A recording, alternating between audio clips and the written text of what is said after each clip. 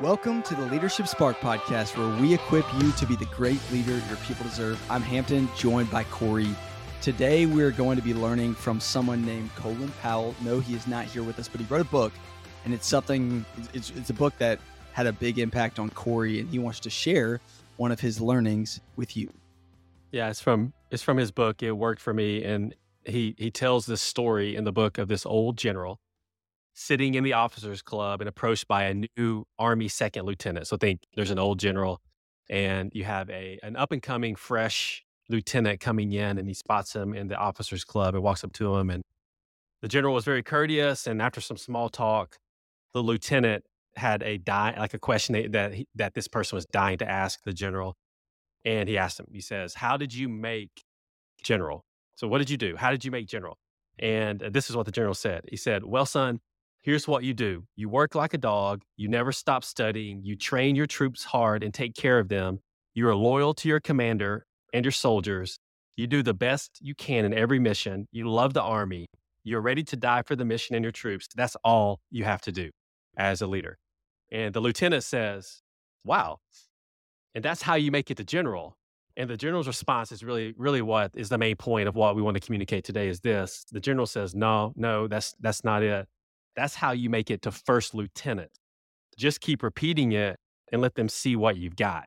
And so what he says is that the second lieutenant is coming in thinking, oh, that's what you do to make it a general. And the general is saying, no, if you want the next promotion in your career in the Army, the next promotion is the most important one, right? You can't get to general without being a first lieutenant first.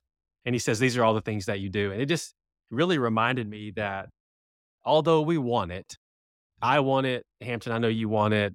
Yeah, I wish it were the case that there was a golden elevator to the top and you just hop on it, you push one button and you're there, right? You've reached the level of general, whatever general means for you as a leader. It could be the CEO of the company that you're in now. It could be the founder of a company that you want to start. It could be whatever.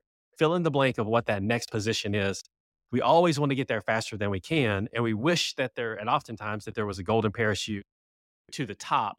But the reality is you have to take the stairs all the time. And as the general talked about, you got to work like a dog. You never stop studying. You train your troops. You do all these things, which are the hard work of leadership. And we talk about on here that leadership is difficult. It's difficult. It's not for everyone. And part of that is because you've got to do the hard work and there is no elevator to the top. And so the encouragement to you is that if you are out there grinding today and you are taking stair after stair after stair after stair, keep taking the next step, keep working hard. Your team will notice that. The people around you will notice that. You have what it takes. Go show people what you've got.